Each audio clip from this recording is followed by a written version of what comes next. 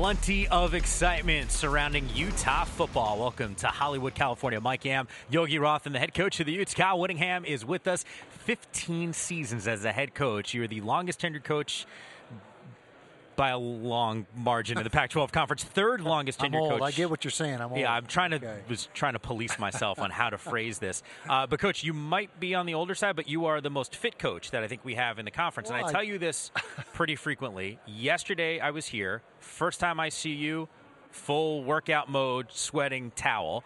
What I'm going to ask you now is, I got here really early this morning, like really early. And I'm walking, and to get to our set, you got to go past the hotel pool. I'm pretty sure I saw you, goggles on, in the pool. Can you confirm or deny this? Is it Wednesday?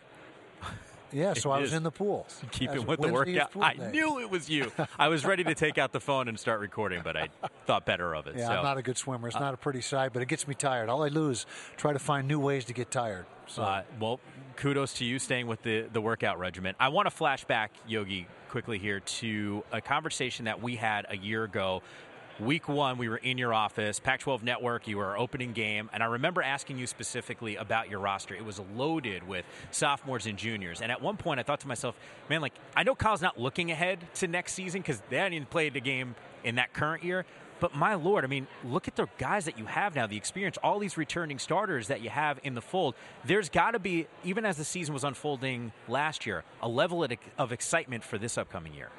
Well, as coaches, we're always looking ahead roster-wise because of recruiting. So we got to know what holes we got to fill and what our needs will be. And so, I can't deny that we thought that, looking back even a couple years ago, that this year was a year where we'd be, stocked at most positions.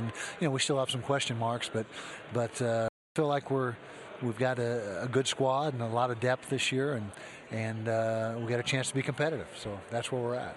Coach, I can remember 2004 Fiesta Bowl. I was at your first press conference because you were playing my Pitt Panthers. Right. And I was there. And now here we are, and there's a shot of that. I can remember sitting there. Look how young I look there. Yeah. It's awesome. And now here we are, as Mike referenced, a couple years after that. And I'm curious for you, what are some of the things that you've noticed as a head coach that allow a team to compete legitimately for a championship as you guys are picked to obviously win the Pac-12 this year? Well, you better have depth. That's one thing, is because you're only one snap away from getting your number 2, or 2 snaps away from your number 3 guy, and so you better have amassed some good depth throughout the roster. Obviously, you've got to have a culture that your players buy into and believe in.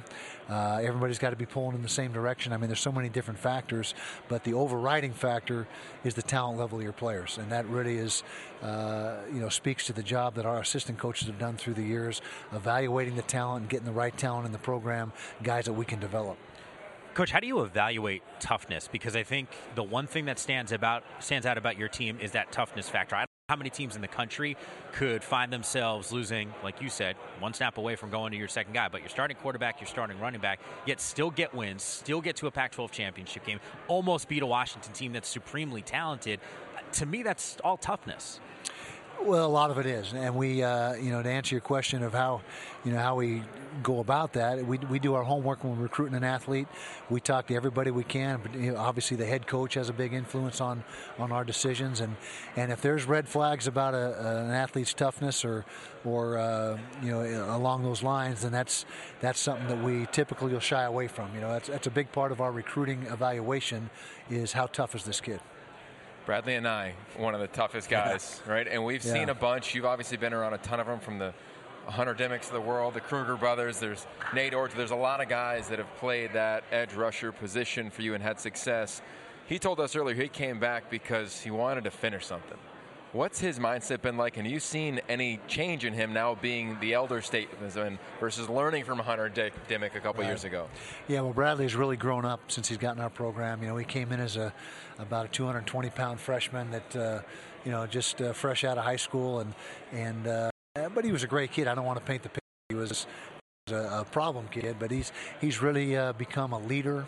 And the type of player that we thought that he had an extremely high ceiling and that he could become, the type of player he is today. We thought that he had that opportunity and that chance, and through sheer hard work and determination, he's developed into that, the guy that we thought he would be, and we're looking for a big senior year out of him. How does this year's defense rank with some of the best you've ever had? That's a good question. I'll be able to tell you that in a couple months a lot more accurately. But just on paper, starting up front, we've had some really good D lines come through here. This could end up being as good or better than anyone we've had. Time will tell. Those three seniors, Bradley that we mentioned, Lucky Fotu and John Penasini, three great. That's a great nucleus to build a defense around. Secondary is solid. We got, even though we lost Chase Hansen and Cody Barton in the linebacker spot, we got Francis Bernard and Manny Bowen. And Devin Lloyd is ready to step in, and so we'll see. They can be as good as they want to be. All right, so flip it over to the other side. Andy Ludwig, who obviously you had spent time with, had a ton of success with, finally comes back to Salt Lake City. Tyler Huntley, he's a senior. One of 7 senior quarterbacks in the Pac-12 this year, which we never really have. Right. That seniority with the expertise of Andy Ludwig, what should we see, or what should we expect to see from your offense? Well, we hope to see a potent offense that moves the ball, makes first down, scores points. I know Tyler is extremely excited about what Andy's brought to the table offensively. They seem to be a great match for each other. I know Andy is looking forward to coaching Tyler. He's made the comment to me that he's never had a quarterback with the skill set and athleticism that Tyler possesses. So we're hoping that becomes a good match for us. Candidly, year in and year out, you'll ask coaches, like, who scares you in the conference? Utah has consistently been one of those teams. I'll tell you what, Coach, looking at the media poll, I think everyone is aware of what your team can do on the football field. You are now the team that's going to be hunted, so best of luck. Stay healthy this upcoming season. Can't wait to see you guys on the football field. Not done talking about Utah just yet. A couple of college stars going to be stopping by our set as we continue to examine this season for the Utes. Our focus on Utah football continues to roll on. Wedding Crashers, one of my all-time favorite movies. Remember when I saw it in the theater, I actually got embarrassed because I was like, I'm laughing too much, and then I realized everyone around me was also laughing as much as I was. Zach Moss, Bradley, and I. This is not bad. You guys have seen the movie, correct? Yeah. Yeah, I've seen it. We're fans? Yeah. We're comfortable with how you're being portrayed? It's a funny one. I think we got the funniest one for sure in the South. Yeah, for sure. So South Crashers as opposed to Wedding Crashers, you guys sitting at the top right now. I just said to Kyle Whittingham, you guys are now the hunted team. You're no longer hunting guys at this point. So explain to me, Zach, from your perspective, what it's like based off of the season that you had last year and the success, generally speaking, that the team had. You're not surprised that you guys are here. No, I'm not surprised. I think that the work that we put in last year definitely has catapulted us to this year. And being ranked number 1 and being, like you said, the ones that are going to be hunted and not doing the hunting anymore, I think it just speaks to how much work we put in and the respect that we're finally getting back. But in my eyes, I don't think that we're done hunting. I think that what we're hunting for is something more than just winning games. It's definitely trying to get back to that Pac-12 championship game and win it, and hopefully get a berth into that Rose Bowl. I heard that. Now, you came back for your senior year. You both decided to come back. Yep. Curious, when you look at this defense, because I see the defensive front, which will always get love at Utah. Mm-hmm. Then we talk about the transfers at linebacker and Manny Bowen and company. And this crazy talented secondary. Like, what does the defense think about the defense? Well, we know we have a lot of guys who are praised a lot by the media and whatnot, but I think a lot of guys on the defense, we share the same mentality, whether we're underdogs or the guys who people would love to compete against or play, and it never changes. Everybody wants to try to better their game, especially in the off season. We share that same mentality where we're always trying to get better, no matter if we're thought of highly or if we're thought of lowly. There really doesn't have any difference to how we approach ourselves off the season or on the field. So take us into that even further, because I think from the outside, it's easy to say, oh, guys are drinking their own Kool-Aid, or it's hard all of a sudden when you're not chasing but you're being chased. The approach that your team has taken in this offseason, when you walk into the weight room, you walk into a summer conditioning, you're about to head into training camp, what has it been like where it gives you the confidence to say, dude, our edge has only gotten larger versus smaller?